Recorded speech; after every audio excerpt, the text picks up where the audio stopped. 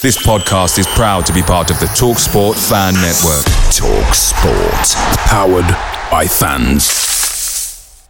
The TalkSport Fan Network is proudly supported by McDelivery, bringing you the food you love. McDelivery brings a top-tier lineup of food right to your door. No matter the result, you'll always be winning with McDelivery. Order now on the McDonald's app and you'll get rewards points delivered too. So that ordering today means some tasty rewards for tomorrow. Only via app at participating restaurants. 18 plus. Rewards registration required. Points only on menu items. Delivery fee and terms apply. See mcdonalds.com.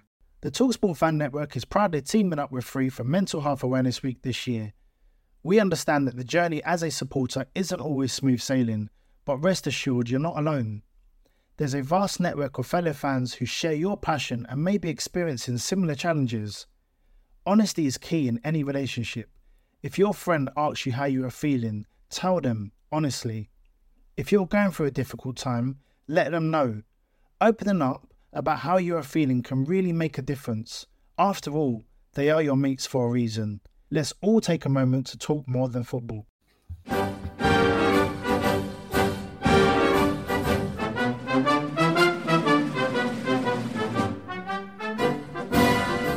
Hello, good evening and welcome to Green and White, the weekly Argyle Live podcast. With us this week we've got Finn. Hello. And we've got Sam. Hello. Now both of you are at Torquay on Saturday, right? Yes, we both were. What did you think, Sam? What did you think of the game? And Ryan Broom, of course, new signing. Very impressed with the game. One of the most convincing performances of pre-season for sure. No, it was only against the National League side, but it was the side that nearly went up. And obviously it was the fact that we just not only did we win 3-0, but we looked so totally in control of the game from start to end. Torquay didn't really have any chances at all. We had quite a lot and actually converted 3 of them, and our conversion hasn't been too good up to now this pre-season. There have been a lot of missed chances. So, yeah, that was about as good an end to pre-season as we could have realistically asked for, really, apart from winning like 10-0 or something. It was certainly from the realism point of view, that was about as good an end to pre-season as we could have asked for. Ryan Broom really did impress. Looked very quick to move the ball forward. Very, very accurate in his passing. It was actually him. Ennis will rightly get the credit for the first goal, but the move actually started with Broom. It was a really good. He picked up the ball in quite a tight space, and rather than just punt it like some players would do, or rather than just turn and try and play it back like some players would do, he really knew, when he knew he didn't have a lot of time and a lot of space, he threaded a really composed sort of through ball to Ennis, who then managed to take on a defender and get through and ultimately run pretty much all the way through Torquay's half and score. But it was Broom that started the move. So yeah, very good from him. Just looked very impressive all game. Really very sharp. Always wanting the ball. Just an all round good performance to complement the all round good team performance. Finn, is this where you'd see, based on this performance, is this where you'd see Broom long term? Because I think we all he could play up front. I think the first thought I had when we signed was maybe he's going to be competition backup wing back, either right, more likely right ball to left. But then centre mid is also clearly another option. It's where he played. Correct. I'm right in saying he played there, right? Yeah. He played in Mayer's position. So he played. So not talking about taking Danny Mayer out of the equation. We've obviously got 2 centre mid positions. Is this where you see him playing centre mid? I mean, I would say yes, because Lowe thinks Lowe likes overly attacking players, doesn't it? Not overly attacking players is the wrong word, but he likes attacking players and he likes to use their attacking strengths. So I think from a logistical point of view, I think it would be good for Mayer to have some competition. So I hope so, but at the same time, we've still really only got 1 right wing back if you put Broom in centre mid. So maybe he can just cover 2 positions, like Byron.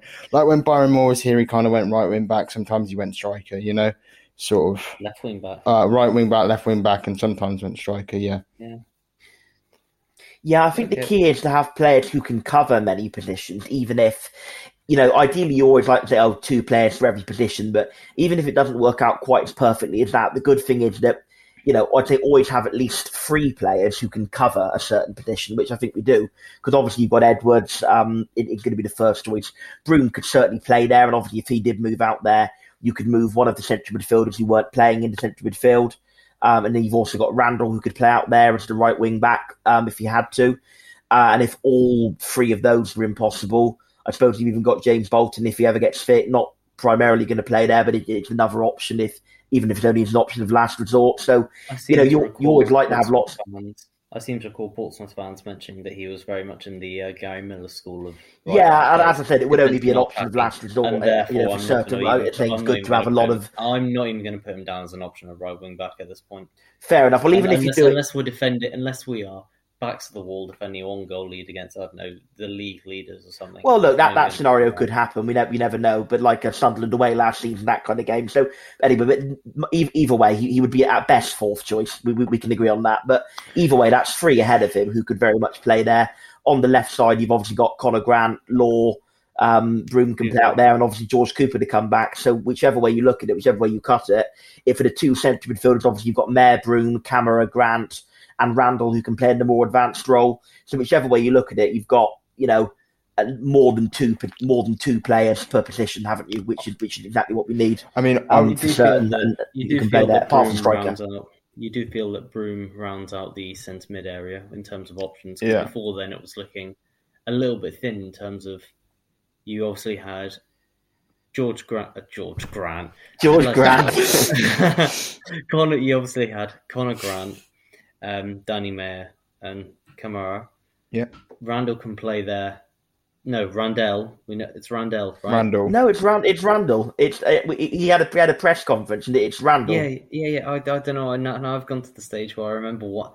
Now we know that one is wrong. I'm now forgetting which one. You're forgetting which one. No, it's Randall. Yeah, exactly. Yeah, Randall.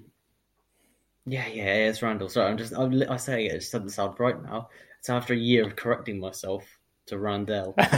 So Randall can play there, but obviously is primarily there to be defensive mid cover. And just while you've got a few options, you run the risk that once you get a couple of injuries, and all of a sudden you've got no one on the bench to come on. So Broom just sort of rounds out quite nicely. He can cover a lot of positions as a few can, and we can mix and match. And that's not necessarily always ideal, because you don't want to say you have a player injured. You only make one change, but sometimes it means you have to move three players around to swap positions to balance it out. So it's not always ideal that way, but it does feel like maybe with a loan signing, for example, you can you feel like the midfield's done now. Yeah. Even though ideally I'd like I'd like an actual defence midfield option. Maybe that's Joe Edwards and someone else goes to right wing back, but it doesn't feel like we have that position covered really. A defensive midfield option. Yeah, I think clearly Houghton and Randall are very talented, but they're more in the kind of David Fox mould, aren't they? They play in the defensive midfield position, but they're stylistically they're not defensive midfielders. They're deep line midfielders who make from deep line. They're not sort of crunching, ball winning defensive midfielders. Not that they can't ever win a tackle, but that's not primarily what they're about. That's not what their primary purpose is. I agree. It would be nice to have an option of that mould. Maybe we might sign one on loan, like we did with Josh Grant 2 seasons ago, albeit he was initially conceived of as a centre-back, but that's by the by. But yeah, it would certainly be nice to sign one more, shall we say, pure defensive midfielder, even if he's only for use in certain games, like, away games or games against tougher opposition. It would be nice to add one more there, maybe if it's a loanee or whether it's a permanent player. And then I think the midfield is well and truly done, I agree. And the only other thing I would obviously really like to add, that I think Lowe knows we want to add, is one more striker. And then I think with those two coming in, I'd be happy with the squad. I want a loanee centre-back as well. I wouldn't say no to one if the budget allowed for one, but I wouldn't be worried if we didn't have one. I'd much rather loan out someone like Tomlinson to Torquay to get a full season rather than just sort of being in around the team barely playing. And I'd rather get a loanee centre-back in, personally. I think that's the other thing that I want. I fancy we can probably squeeze 3 loanees in if we wanted. And you might think that some of those then won't play, but the squad depth is useful. Particularly to be fair, the striker might be a permanent as well. If we were rumoured to be going for Paul Mullins, so we've obviously got some money budgeted for a striker. The striker could be a permanent, and then 2 more loanees, I guess. And here's the thing: it might not be a free agent. We've actually got to a stage where, we're bringing in players who aren't just free agents, which feels weird compared to where we were not so long ago. Yeah, I mean, what I would say is, one of the first comments I saw when I saw the team yesterday was Tomlinson to Torquay on loan. Obviously, I'm suggesting something, but I would kind of hope that kind of happens, because I mean, I don't know. He was okay. He was okay, Tomlinson. I mean, it's a bad set of games to base your sample size on, but I don't know. I don't really see much in Tomlinson, to be honest with you. And to be honest, like, I know obviously if we got someone in the Jerome Opoku mold, this season, I don't think that would be a bad signing given the players we signed around him. Because like Jerome Opoku, for example, was a perfectly he had the attributes to be a perfectly capable defender at this level and was talented. He just didn't really have the experience to know how to use his ability in the right situation. I feel like we're going to have a swear jar whenever a defender, and even the one that I liked, or the two that I liked, I think they shouldn't be mentioned anymore. I think we'll just move on from that. Yeah. Last season's defenders are not associated with the happiest memories, are they? Sorry, but I just meant like... no, I know what you mean. So okay, right, there are a few things I was going to ask. But I think one thing that I was really pleased with was to see Ennis get a goal, and a very good goal, right before the last pre-season, before the start of the season. I know we're going to then speak about, and I think we all know what the answer is going to be in terms of who would start up front away to Rotherham. But I really like the look of Ennis. I'm hoping that he kicks on and has a great season. Definitely should be aiming for double figures. I think all the strikers should be aiming for double figures. I'm not sure more than two will reach that far. Maybe only one will. But I think all of them should be aiming for double figures at the very least. Yeah, I agree, especially with the chances we create. I mean, I really like Ennis. I think he's a really, really good footballer. I think he has all the attributes to score, 10 plus goals in this division should his finishing improve. But it was really, really, really good finish. Like, this is what I've been saying for Ennis for months. He's got a really nice finish on him. And to be honest, both Ennis and Hardy have had good pre-seasons, to be honest, really. I think Hardy's come back fresh and looked eager to score goals. He hasn't quite done it. Obviously he scored yesterday and he scored a couple elsewhere, but he's had a lot more chances to score a few more. So yeah, they're definitely the two I would go up front with on Saturday. Yeah, I think it's a no-brainer. I think the overwhelming majority of the fans agree, Hardy and Ennis. I think there's a little bit of concern starting to emerge about Jeffcott now. Maybe it was a one-year wonder or whatnot, but he does look very low on confidence. He looks a little bit off the pace as well. He looks a little sluggish to the ball, sluggish getting to the ball, but also, touch seems a bit heavy, sluggish when he gets to the ball. He has done some good things this pre-season. He'd actually... The things he's done wrong are weirdly the things he wasn't never doing last season, wasn't doing so much last season. It was getting deep, it was playing the ball out, it was actually, coming deep, and maybe you've been watching a bit of Harry Kane for England, coming deep and trying to be a playmaker. But he has done some of that kind of stuff quite well, but he's not. Did he put Hardy clean through? Yeah, he put Hardy clean through. He was that Bristol Rovers? Yeah, Bristol Rovers. He put someone else clean through in the home game. I can't remember now. Camera. He put clean through in the home game, and Camera missed it as well. But yeah, he's put two players clean through, and he's had a couple clean through. What was that? Sorry, Camera put Jeffcott clean through against. No. That's the Bristol City game. I didn't go to that one. He put someone else clean through in one of the games. Was that against Middlesbrough? Because that's the one I haven't seen. Against Middlesbrough, exactly. That was the game I went to. Yeah, I didn't actually see Bristol City. I was working, but yeah, he put Camera through and he's put Hardy through, and a couple of other lesser but still good passes from deep that he's been involved in. So I think he's looking on the positive side of life. There is that, but he's not that sort of sharp, electric fox in the box. I mean, look, and he was never quick. He was never dynamic, athletic in the way that Hardy is, or even Ennis did, but he was always very mentally quick, very alert in the box, always onto every ball, always running onto the ball. But this pre-season, he has looked very sluggish in the box. He's not looked as sharp. His first touch has been a bit stodgy in places. He's let the ball get away from him, and he's just not looked as good in front of goal. I mean, okay, we did score a second goal from the rebound off his chance yesterday at Torquay, but I think we all well know that Jephcott of last season wouldn't have needed a rebound. He would have just slotted that in from that position 9 times out of 10. So is there cause to be worried? Is he genuinely the player we thought he was and is going through a rough patch now? Or was it the outlier? Or was actually last year the outlier? And this is actually a reflection of who he is? Or maybe somewhere in between? Look, I mean, what do we think on that? Do you want to add any more options to that ridiculously long list? Yeah, well, maybe. Or is he? Anyway, is it an imposter? No, I just think.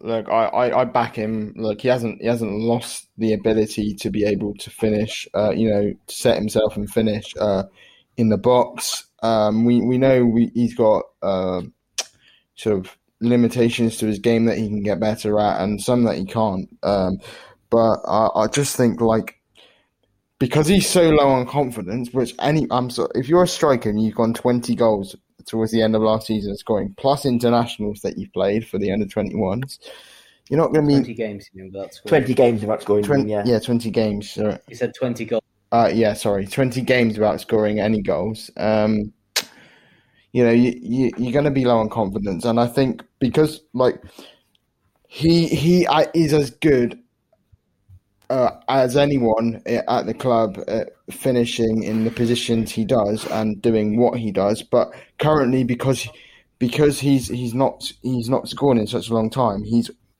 trying to make up for that in other areas of the game, which means that he's kind of abandoning his one biggest strength, which is getting in the box and getting on the end of chances from 2, 3, 4 yards out and finishing them.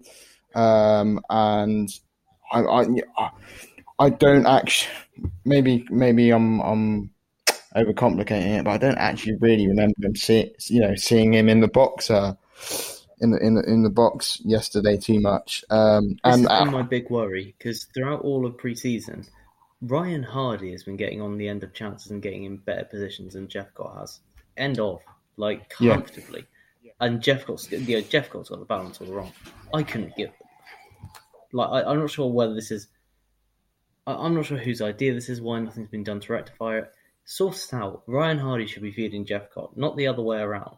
Simple as that. I don't know what Jephcott's playing at. I don't know what at. I'm not sure how. Just go back when things like this are going wrong.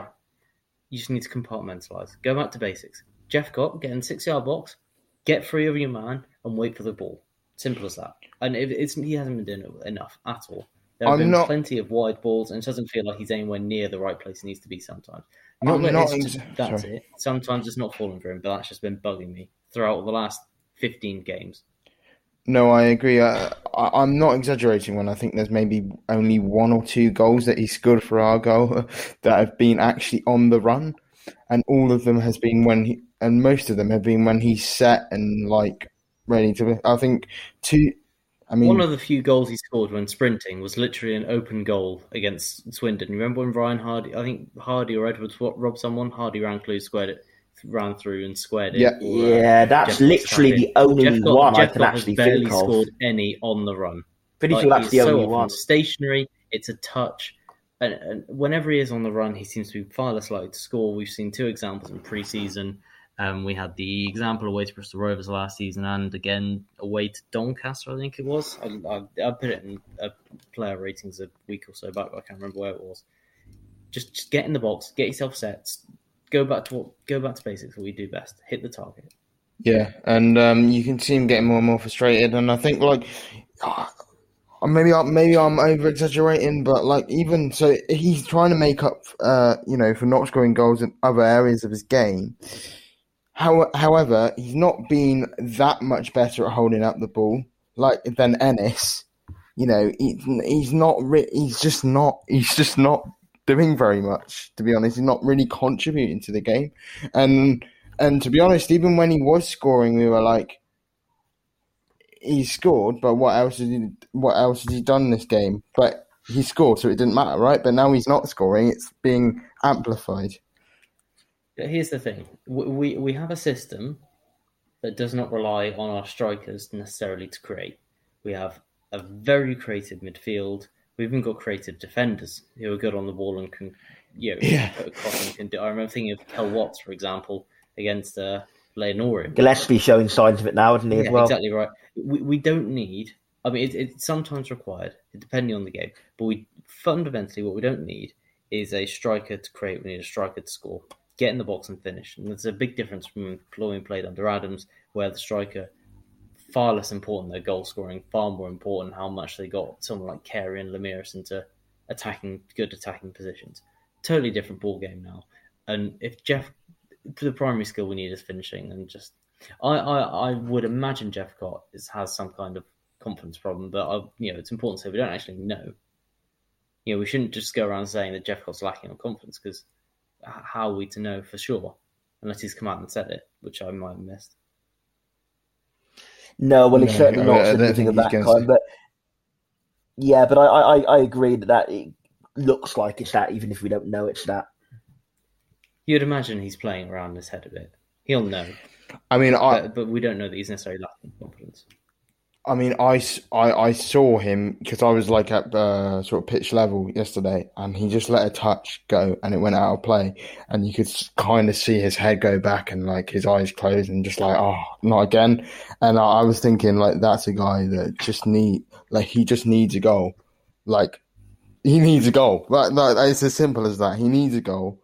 Well, it's not as simple as that, because he scored 2 goals in pre-season. Yeah, but come on. Yeah, but ultimately... It's such a nonsense saying, because Hardy needed a goal. He scored against MK Dons, and then he was on a good run of form, but it's not like it unleashed a spell of goal scoring. Yeah, but to be fair, he was creating in that period that he wasn't scoring as well. But he was creating before then anyway. But you know what I mean. The need to goal thing is. I know I've said it as well. I'm hardly.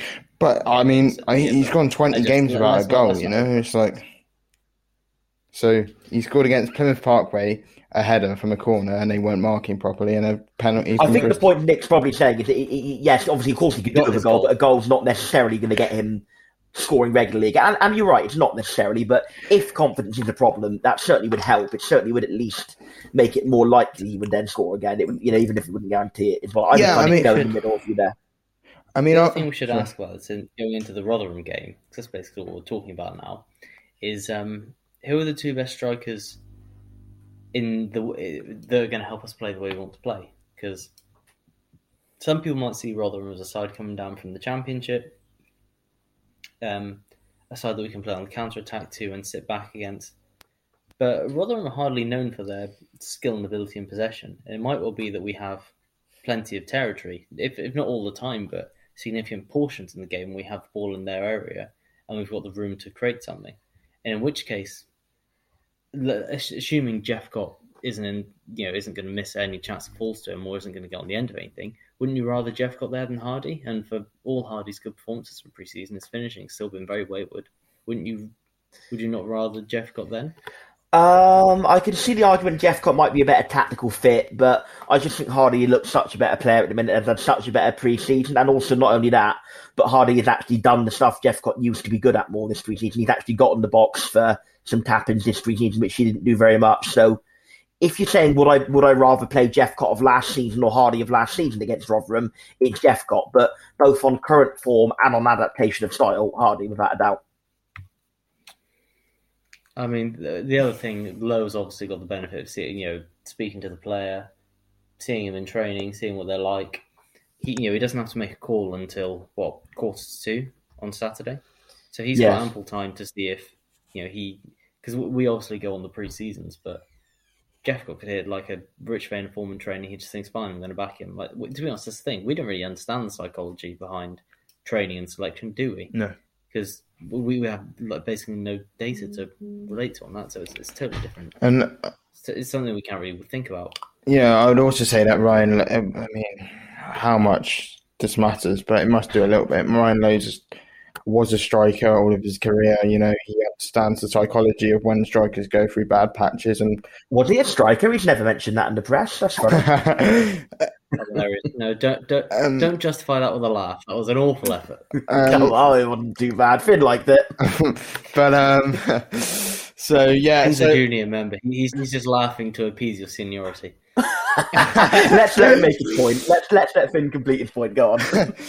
So yeah, I mean, he must understand the psychology of a striker and what it feels like when you go through those periods. And I'm sure, if there's one thing that I've said that, and we've all said that Lowe's been very good at consistently since he's come in is improving the attacking output of his players. I mean, but it's like it's almost. I'm not going to count the goals in pre-season, but you need just. I know you said the kind of golf thing was a bit nonsense, but I don't know. The easy thing would be to say get a fourth striker, which I still think we need, but then you might be putting a bigger dent in Jeff Cott's confidence. You never know. I think not necessarily. But I think it's obvious all the time that we have been looking for a striker for two reasons. One, because when you play a two striker formation, you're not going to get away with 3 over a 46 game season plus cups. It's not happening. And maybe you'll integrate Shirley a bit, but you don't want to rely on him as your fourth string striker. So that's reason number one. Reason number two isn't just obvious. We've been linked heavily with Paul Mullen. We've been linked with a couple of other strikers. On the kind of rumour accounts, as much as some of them are nonsense. We were definitely interested in Mullen. Alan Nixon said so, and he's very reliable indeed. So we clearly are looking for a fourth striker, and moreover. Okay, we didn't sign Mullen, but if we were even going for Mullen, we must have a fair whack of budget allocated for a fourth striker as well. So I would be stunned if one wasn't coming, and I'd actually be fairly surprised if it wasn't a permanent deal, because clearly that is an area he wants to focus on. And frankly, after pre-season, let's not say he's going to sign a fourth striker in response to pre-season, but if he already wanted to sign one, which he did, that's going to make him even more determined to sign one, isn't it, ultimately? So I think definitely one is coming. It's just a question of who and indeed when. Are they going to come in before the Rotherham game? Or is it going to be later in the window? If it's later in the window, we could actually even see Shirley on the bench for the Rotherham game, which I don't think any of us were predicting at the start of pre-season. Allegedly, Paul Mullen was offered the best contract that Cambridge has ever given out. About 6K a week, some people were saying that I saw. So, I mean, given that apparently one of the things is he wanted to go closer to home as well, which makes sense being from Liverpool and now he's in North Wales. But it must, if they're offering around 6K, then we must be at least matching that if we wanted him to come. Well, I mean, I would have thought so. Yeah, we would. Yeah, and obviously he's on a lot more at Wrexham thanks to the wealth of their owners. But sorry, that's my Siri going off there. Let me just re-say that again. And yeah, we certainly would have offered him a lot, and he's on even more than that at Wrexham due to the wealth of their owners. So yeah, I think clearly we have a fair bit of budget set aside for a fourth striker. And I think the question is not will a fourth striker will come in. The question is who and when, I think, really, with regard to that. Moving away from that, Finn was raising an interesting point with me earlier, because we're in the midst of writing our season preview, our League One season preview. And I'm just going to big us up quickly, because we did pretty damn well with our predictions last year. I can't say many other websites had Hull as promoted, let alone champions. And we had a couple of our writers, myself included, had that prediction down. We had sides like Charlton and Wigan avoiding the drop when most others were nowhere near it. We had Swindon to go down. We had Burton in trouble, which I know they obviously staged a remarkable recovery, but I'm not sure many people had them in a relegation picture. And yet, come January, they look like favourites to go down. I looked at it. Preview more like. Sorry, I looked at it today, and I saw that I got. I think the one I got right was Swindon going down and Blackpool to win the playoffs. But I guess Blackpool always looks strong. And at the end of the day, a season preview is really only a preview of the next 6 months at most, because obviously January and the rest of the transfer window means that from the time you've written it to when you get, when the clubs have settled in terms of transfers and worked everything out, everything can completely change. But anyhow, so we're in the midst of writing this, and Finn raised the question, which is, who would you put as Argyle's key player? Because we always put down a key player for each team. Could you still put Danny Mayer? Who is the key player? I mean, I kind of need help with this, to be honest, because This is not just an academic question. This will actually Conor Grant agenda incoming. Conor Grant agenda incoming. Can you really put him down as key player though? Is he guaranteed to start every single game? I think so. I think he'll maybe maybe not every single game, but I think he's certainly guaranteed to start at least 90% of games. He's our top assister. He's been our top creative force in pre-season as well. He didn't play against Torquay, but he got a lot of assists in pre-season as well. Has he? I mean, yes. The only one I can think of is, I'm sure there's more, but the only one I can think of is Swansea. And the corner against Middlesbrough as well. The corner against Middlesbrough. Oh, yeah. And, admittedly only Saltash, but he got 1 in 45 minutes against Saltash, and I only got 1 against Parkway as well, I think. All the back pages. 1 assist in 45 minutes against Saltash. Yeah, but, ultimately all the other players are competing against the same opposition, aren't they? So he's still the top creative force in terms of assists provided in pre-season, I'm pretty sure. Here's the thing, I can see it. The gamble you'd have is, for all you know, he's going to go through what Jephcott's going through, which is, say he goes the first 5 games without doing much, and all of a sudden there'll be a question about, was he just, one season he kicked on? But no, I can see it, I really can. Yeah, I mean, I can take that as a sort of, I'm going to take, he's definitely a player that was in my thoughts, but the thing is with Mayer, it was like, I don't like. He's a key player, yes, but especially with the arrival of Ryan Broom now. Yeah, okay, I've only seen him 1 game, but I really think that he's got the ability to be able to challenge Mayer for that position this season. And after 2 seasons of what is it? How many seasons has Danny Mayer been in that club now? 3. 2. This is going into his 3rd. Literally, Lowe's only been here. Sorry, right? Yes, 2. He's been at the season, but 2 seasons, right? And maybe this is just Danny Mayer, but every it's been just above average, maybe for overall his performances, but ultimately probably disappointing. Maybe that's based on the hype he was, that was sort of around him when he came into the club. But as I'm writing this, I'm thinking like, Danny Mayer, key player, not so sure this season, Well, there was one moment in the game yesterday. I'm sure, Finn, you're going to know exactly what I mean before I start describing it for the listener. That was actually peak Danny Mayer, right? He gets the ball inside his own half. I wasn't and quite away inside his own half as well, actually. He picks up the ball and got it on the far touchline. So he picks up the ball. He runs into a lot of space with the ball, takes on 1, 2, 3 players, gets past all of them. He gets at the edge of the box now. He has probably 3, maybe even 4 clear openings to shoot.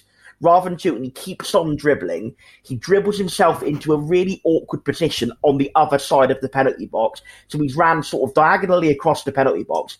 He's dribbled himself into a really awkward position on the goal line, kind of angled facing the keeper.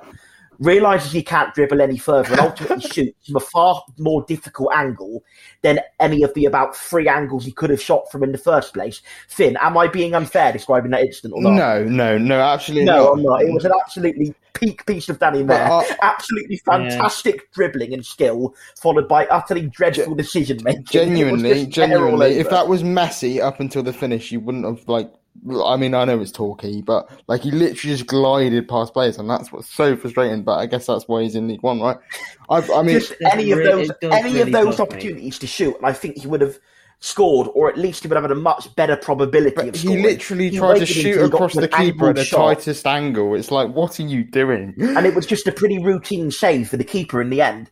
If he'd have shot from any of the other positions, he probably would have scored, but at the very least, he would have given the keeper a much harder save to make than the one he did make. The one he made in the end was quite a routine save from an angled shot from the kind of touchline, diagonal shot, and he just couldn't. He just wasn't going to score from that shot. It would have had to have been an absolute wonder goal if he'd scored from that shot.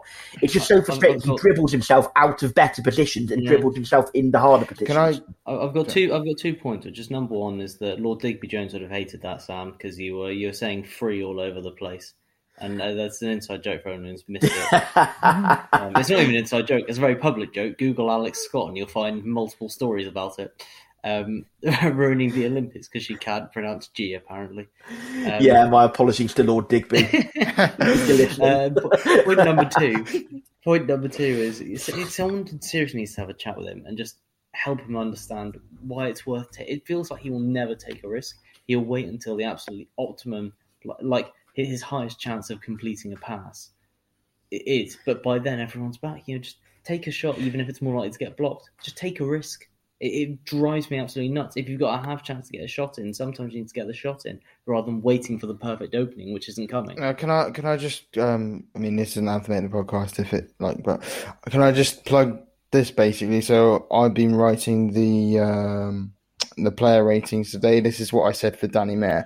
Danny Mayer was his usual above average when he came on. When he squared them up, Torquay's defenders could barely touch him, and he had 2 shots, one that bent over the bar, and had another when he went past most of the team on a brilliant solo run and carried it into the box before having a shot a bit too late to allow a keeper to make a save. Now, whilst this might sound like all positives, when they are for most players, we know that Mayer can do that, but it is almost always the end product that lets him down, and it's the same all the time. I feel like I've said or written that about 3,000 times since he's come to the club. But I mean, again, yeah, right, so the Carey comparison. But look at the Carey screens from outside the box. For everyone he hit there, about 5 or 6 went absolutely nowhere near goal or a relatively routine save. But then he scored far more because he took more risks, rather than just having a spell of possession in the corner. Now, that's not to say you should never do that. And let's face it, Mayer got unlucky because last season he had some absolutely brilliant efforts that just wouldn't. I remember a screamer, brilliant shot against Southampton that went just wide, but it looked like it was destined for the top corner. Hit the bar against Wimbledon, wasn't it, when we were 4-2 down? Yeah. Right before we got the 2 goals. There were moments where he was very unlucky to not score. And so it's not like he wasn't taking it, but given the amount of territory he has, the number of chances he has to shoot, just sometimes he needs to speed it up rather than slow it down. Sometimes he needs to take a risk rather than retaining possession. Simple as that. And like Sam said, it comes back to decision making. He doesn't really have any in that regard. And he does. It's an awful thing to say, but it's just so frustrating. And that could do so much more. That's why I'm hoping. So if Lowe and the coaching staff haven't been able to change that kind of, I need to be producing a bit more. Well, I need to be producing goals and assists a bit more, given my ability. That's why I'm hoping Ryan Broom can kind of provide that and go maybe if I know this sounds stupid, maybe if he literally just sits on the bench and watches Ryan Broom for a game, and then Ryan Broom, because Ryan Broom had about 3 shots yesterday, if I remember rightly, Sam. Am I correct in saying that? Yeah, he had a few. Yeah, I can remember 2. I can remember clearly. I'm pretty sure it was the 3rd. It was a bit more of a half chance, but yeah, he certainly was more intentful to shoot than that was. So if you just watch Ryan Broom, and then Ryan Broom scores one from 25 yards out, for example, when he takes a shot. And Danny Mayer goes, oh, I can actually score from it. Because I don't know why he doesn't. It must be just to be fair, if you look at his highlights, I didn't watch Bury, admittedly, when Lowe was there. But, when you look at his season at Bury and his goals, he still does wait until the last moment to shoot. He just scored 15 goals that season. Or was it 12 or something like that? 15 goals in all competitions? Yeah. 12 in the league, may have been 15 in all competitions, certainly right. 12 in the league, I think. Yeah. So I'd say, wrapping this up sort of thing then, we'll do predictions, but there's also, let's quickly run through, what's your starting lineup away to Rotherham? I think we have a good idea of what it's going to be. Yeah. I'll go then. Cooper, Wilson, Scar, Gillespie. I think Gillespie did a better pre-season than Galloway. He's made that left centre-back spot zone for now. Tuffy for the deep line central midfield. My heart says Randall, but I'm going to go with Houghton. I just think he's just a bit more been there and done it. Ultimately, Randall will get his chance for sure. I'm going to go. Sorry, Nick. I think so too. Randall will get his chance. Yeah, definitely. Edwards at the right wing back. That one pretty much writes itself. Central midfield 2. I was kind of toying with putting Camara in because I kind of was of the inclination that Rotherham might be a bit more defensive games and want a runner in there, but actually not so much because not only, like you said, they're not really associated with good football, but they've actually got a lot of injuries at the minute. So we may well actually end up being us who takes the game to them. So I'm going to say Broom and Mayer. And let's just go for it a bit. Out on the left, obviously Conor Grant, again with Cooper injured. That one pretty much writes itself.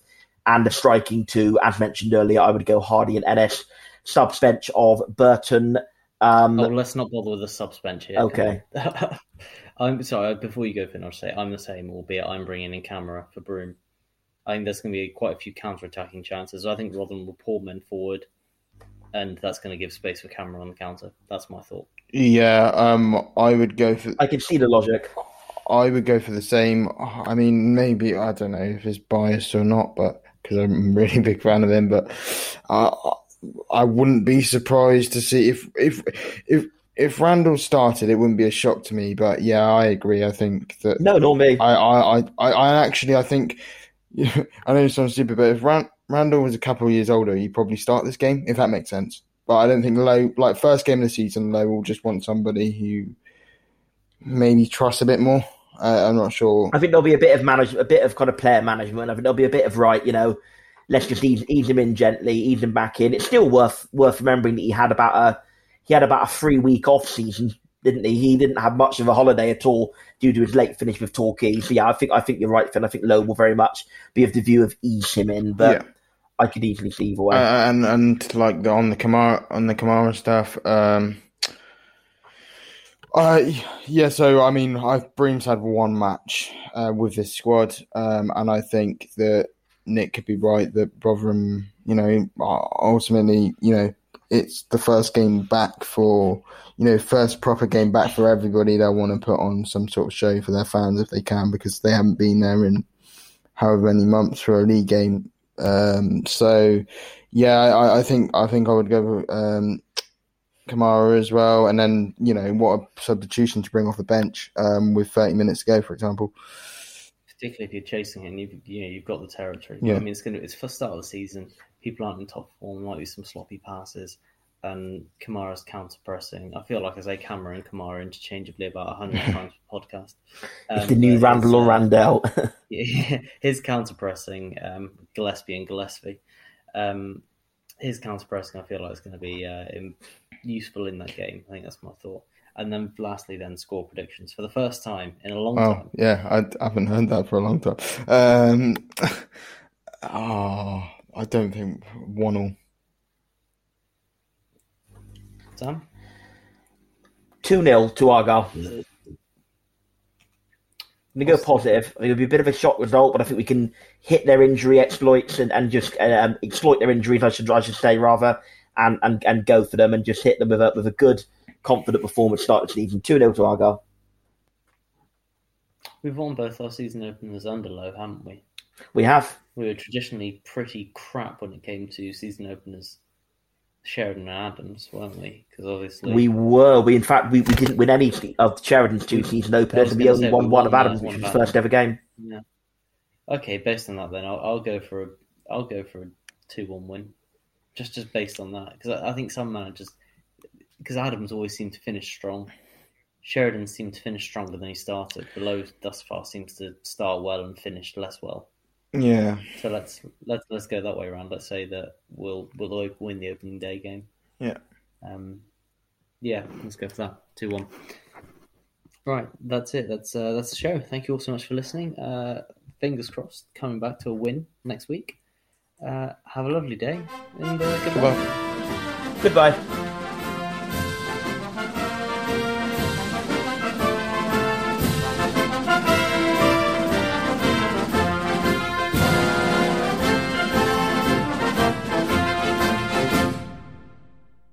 The TalkSport Fan Network is proudly teaming up with Free for Mental Health Awareness Week this year.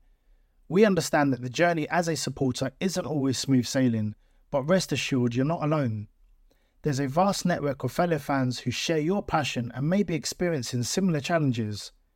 Honesty is key in any relationship. If your friend asks you how you are feeling, tell them honestly. If you're going through a difficult time, let them know.